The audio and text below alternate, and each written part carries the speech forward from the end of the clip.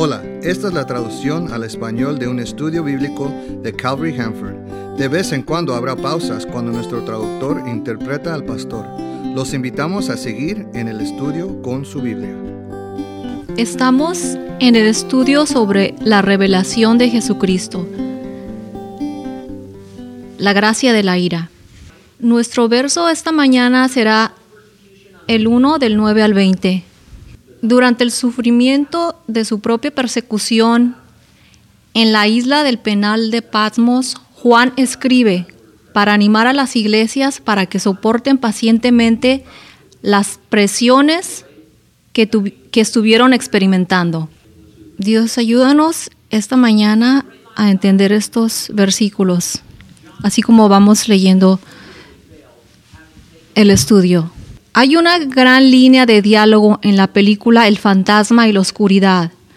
Jan Patterson falló miserablemente habiendo tomado un rifle no probado en la batalla y Charles Remington le dice: tenemos una expresión cuando se pelea por dinero o por un premio. Todo el mundo tiene un plan hasta que han sido golpeados.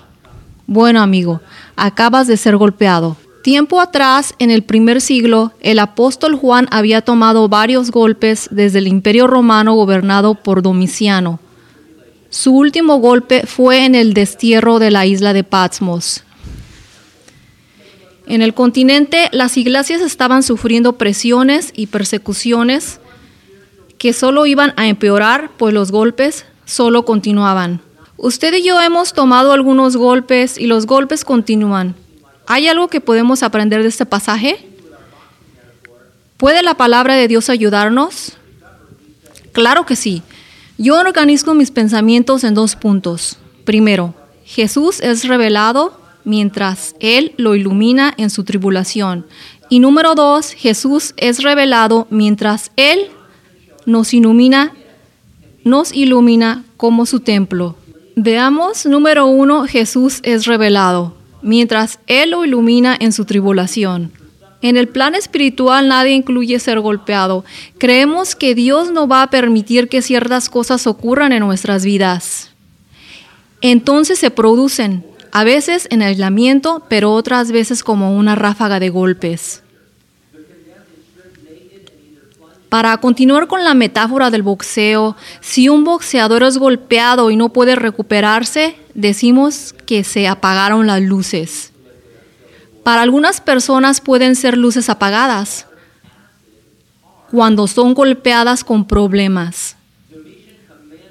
No pueden culpar a Dios o desaparecer, pero caminan y sin duda ciertamente se preguntan, ¿por qué yo? Juan nos ha mostrado que recibir un golpe puede interpretarse como tener la luz prendida. Nos estamos concentrando con el apóstol Juan en la isla de Patmos. Él era un hombre viejo a sus 90, desterrado y sometido a mano de obra forzada. Él estuvo en Patmos durante 18 meses. Hay algo que tiene que saber acerca de los eventos anteriores a su destierro. En lo que él llamó la segunda persecución bajo Domiciano. Juan Fox, autor del libro de los mártires de Fox, escribió: entre los numerosos mártires que sufrieron durante esta persecución fue Juan, que fue hervido en aceite y después desterrado a Patmos. Después, caramba, el punto de hervir es una forma muy lenta y muy dolorosa de ejecución por tortura. Los condenados se desnudan y son aventados a hervir en líquido, atados o colocados en un caldero gigante de líquido frío, bajo el cual el verdugo entonces enciende fuego caliente líquido hasta que hierva. El líquido usado puede ser aceite, agua, ácido, alquitrán o incluso plomo. Domiciano ordenó que el apóstol Juan hirviera a muerte en aceite, pero Juan solo continuó predicando desde dentro de la caldera. Tertuliano, una figura de la iglesia temprana, en la prescripción contra los herejes, escribió esto: cuán feliz es su iglesia en la cual los apóstoles derramaron todas sus doctrinas junto con su sangre, donde el apóstol Juan fue el primero sumido ileso en ebullición del aceite y ahí remitió a su isla de exilio. Tertuliano vio en las tribulaciones severas de Juan algo valioso, algo para animar a todas las iglesias que pasaban a través de esas tribulaciones. Podía ver la luz de la presencia de Dios y su amor. Esto puede ser un poco extremo, pero Juan, en medio de una olla a punto de ebullición líquido, parecía una mecha de vela, como una vela que brillaba por Jesús. Cuando Juan recibió un golpe, las luces se encendieron. En Apocalipsis 9:1 dice: yo, Juan, soy hermano de ustedes y participo con ustedes en la tribulación, en el reino y la paciencia de Jesucristo. Por causa de la palabra de Dios y del testimonio de Jesucristo estaba yo en la isla de Patmos. Patmos está a unas 50 millas de la costa de Efesios, en el mar Egeo. Es aproximadamente 10 millas de largo por 6 millas de ancho. Era un alcatraz del cual no había escapatoria. He oído decir que Juan fue forzado a trabajar en minas de sal o cantera de mármol. Mencioné que tenía 90 años. El crimen de Juan y la nefasta actividad y por la cual estaba encarcelado era la palabra de Dios y el testimonio de Jesucristo. Juan fue hervido y desterrado por ser cristiano. Él fue compartido como la palabra de Dios, el testimonio que Jesús dio acerca de sí mismo, que Él era Dios en carne humana, quien vino a morir en la cruz y que resucitó de los muertos y que había salvación solamente en Él. Se llamó a sí mismo hermano de ustedes. Juan fue uno de los originales. Más que eso, él había sido invitado en el círculo interno junto con Pedro y Santiago. Él había puesto su cabeza sobre el hombro de Jesús. Él era un apóstol, pero estaba contento de ser identificado como cada otro cristiano, como un hermano, no más ni menos. Solamente entre los cristianos hay una verdadera igualdad. Podríamos incluso decir en Cristo. Todos los hombres son creados iguales en el nuevo nacimiento. Yo podría tener un diferente puesto, función o talento o dones, pero estamos en terrenos absolutamente iguales cuando se trata del amor de Dios, que es nuestro a través de Jesucristo. En contexto, Juan señalaba que podría ser fácilmente uno de sus hermanos o hermanas que sufren en Patmos.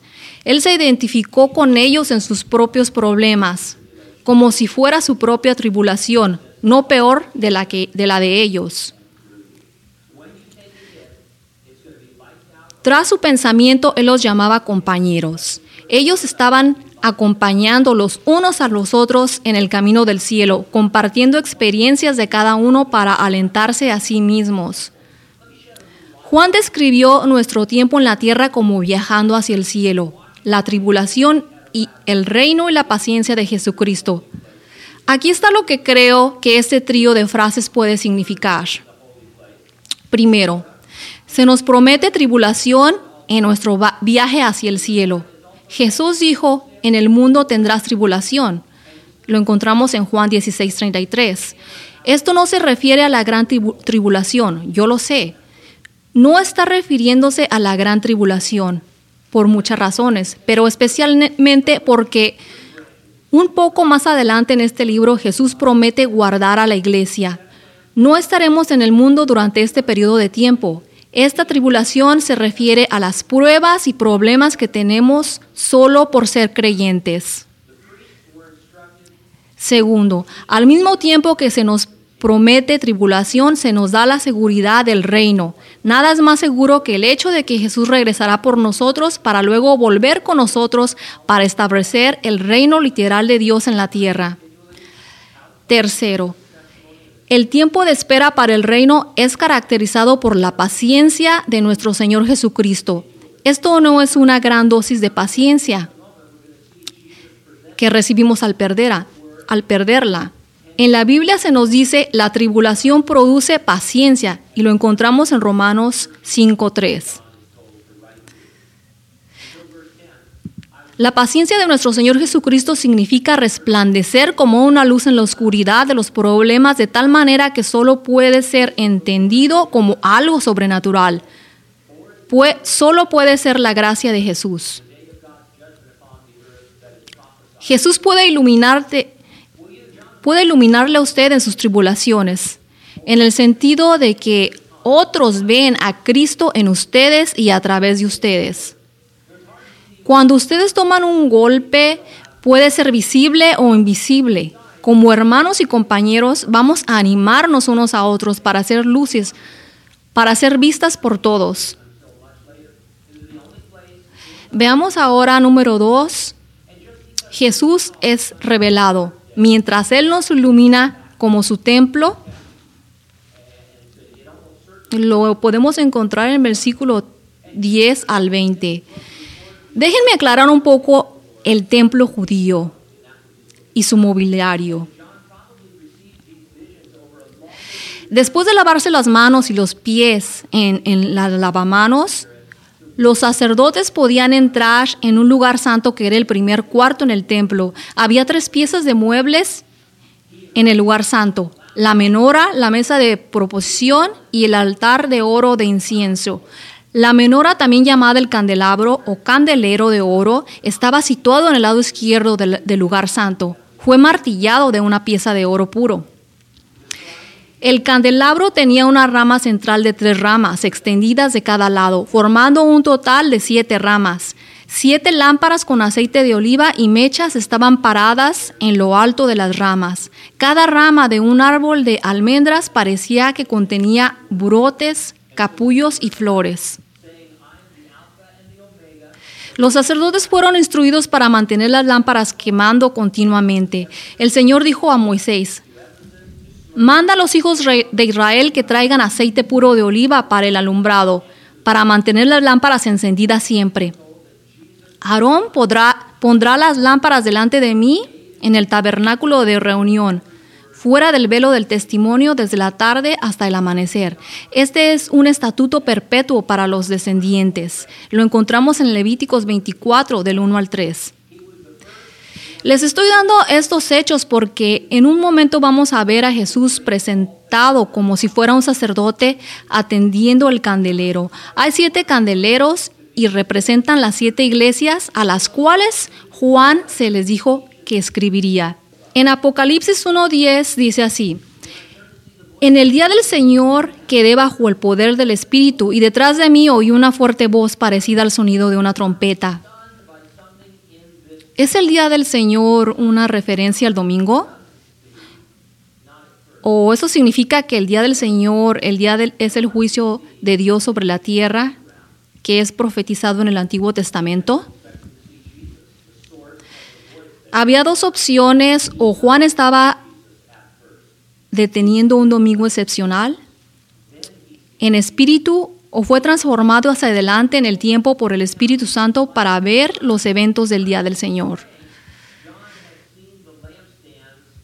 Es difícil ver por qué Juan podría hacer gran cosa. El hecho de que era domingo, además el domingo no fue nunca referido como el día del Señor en la Biblia y no en la historia de la iglesia hasta mucho más tarde.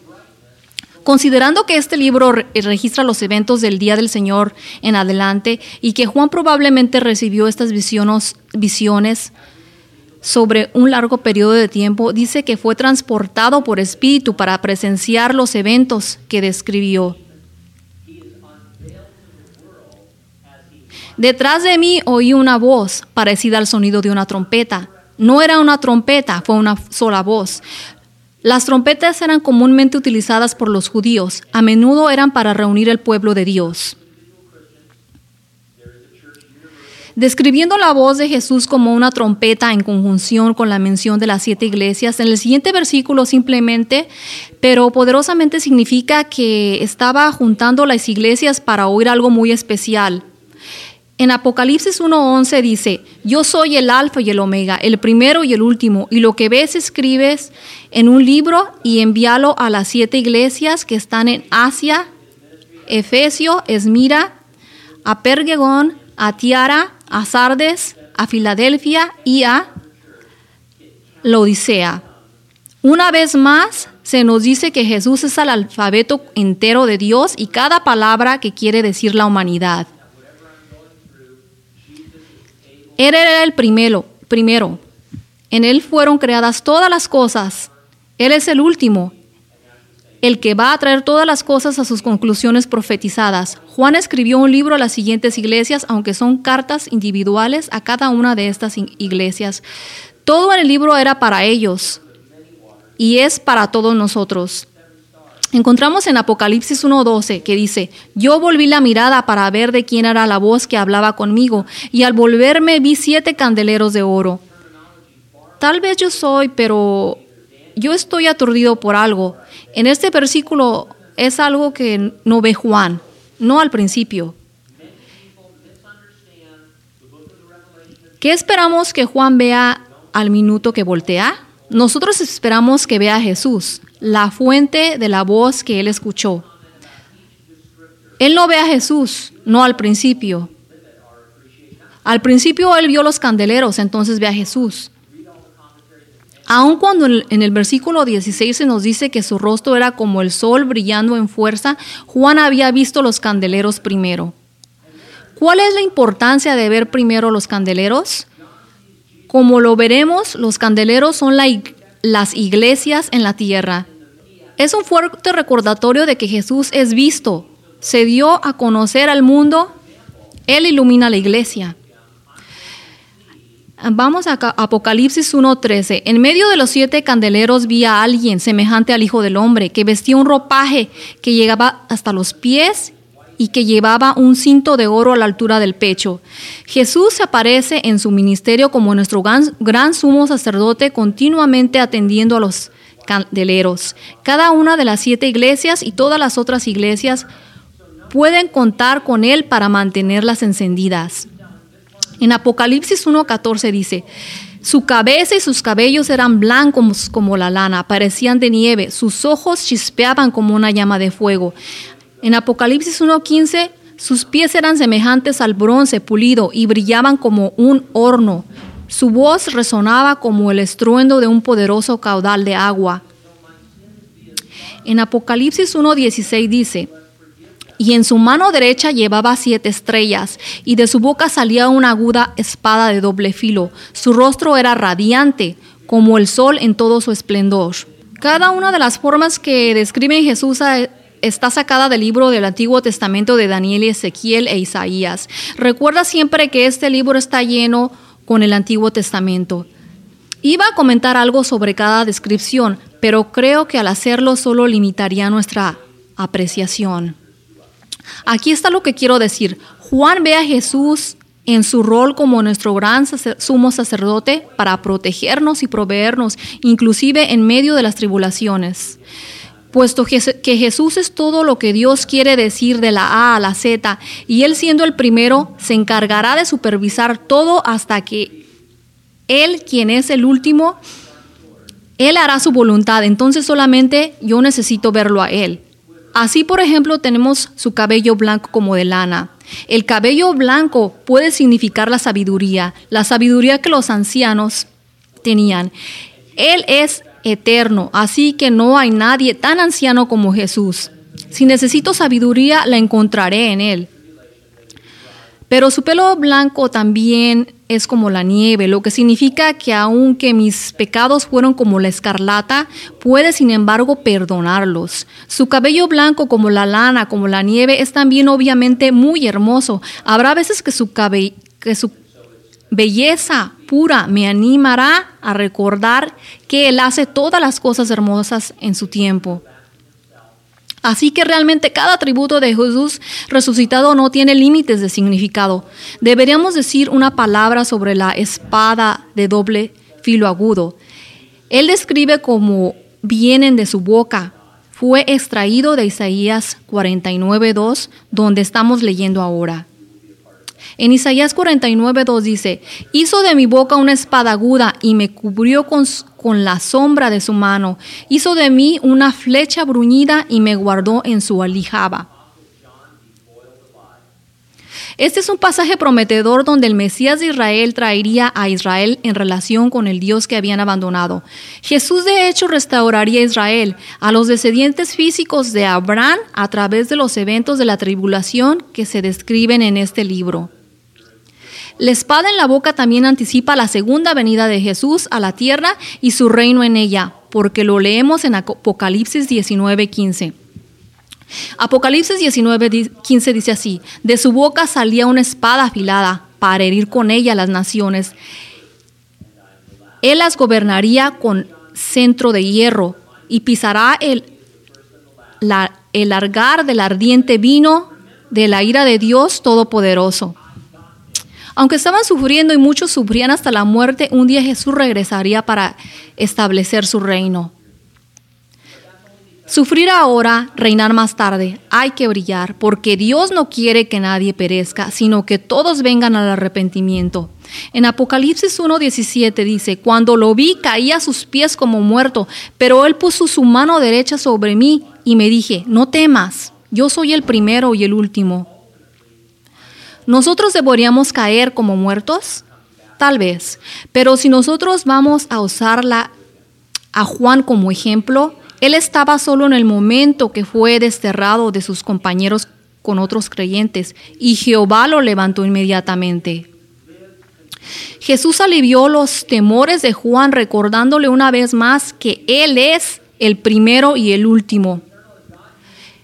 Es como si Jesús estaba diciendo, recuerden que yo soy y verán, yo me encargo. Sobre todo me siento que Jesús no se encarga de esto cuando se trata de los problemas que experimento. Pero eso es porque no se ha llegado a su fin o hasta el fin. Él tiene su propósito al final. En Revelación 1:18 dice, y el que vive, estuve muerto, pero ahora vivo para siempre. Amén. Yo tengo las llaves de la muerte y del infierno.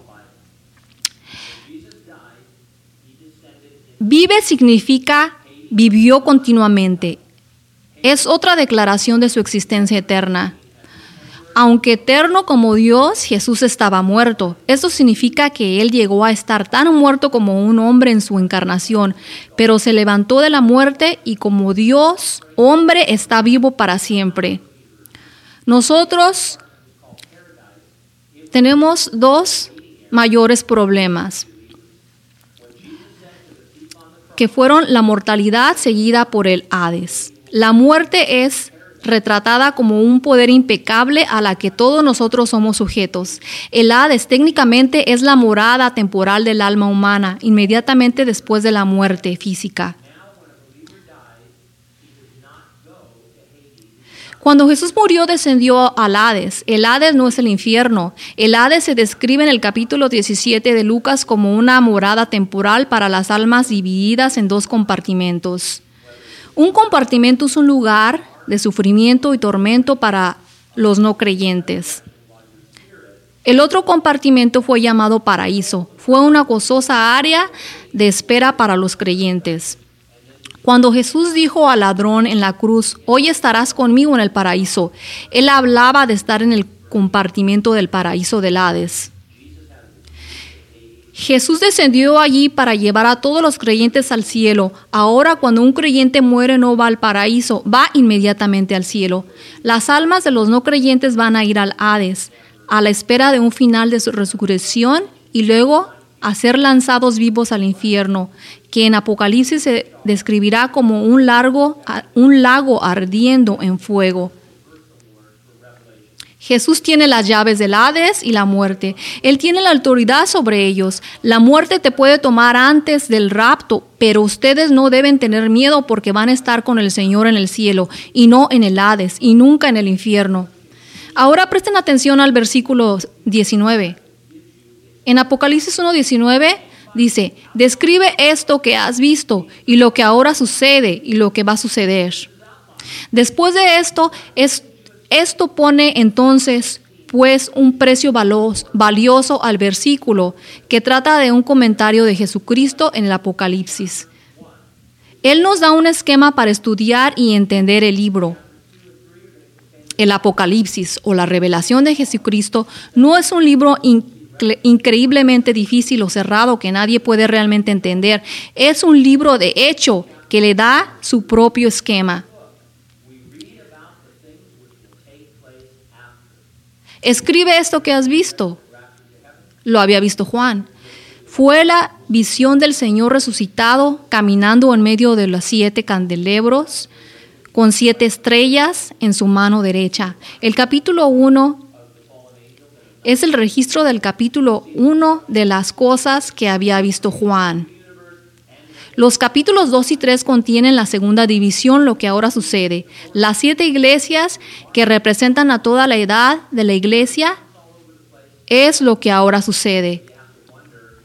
Luego, en el versículo 4 hasta el final del libro que leemos acerca de lo que va a suceder después de esto, vamos a ver la resurrección de la iglesia y el rapto al cielo, los 7 años de gran tribulación, la batalla del Armagedón, la segunda venida de Jesús, los 1000 años del reinado de Jesús en la tierra, llamado milenio, el juicio final de Satanás, los ángeles caídos y la humanidad no creyente, la destrucción de este universo, la creación del universo, del nuevo universo, y le daremos un vistazo a nuestras vidas en la eternidad con Dios.